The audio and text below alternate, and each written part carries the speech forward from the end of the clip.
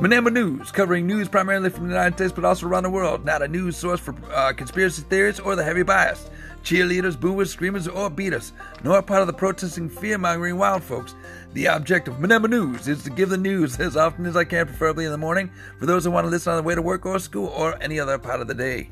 Manambo News tries to cover history, sociology, and current events, and some interviews with some interesting people with some interesting stories. I research sources from the left and right-wing perspectives, and some in the middle, if you could think of the middle, if there is any middle, with some real-time video footage and clear insight into a topic. I'll post my sources in the description box. Please share and subscribe. I couldn't make this podcast unless anybody's was listening. Share it if you like it and share it if you hate it. You can share with your enemies and you can share it with friends and family if you like to. It's a news commentary to bring to you, and you can fact check me if you like to.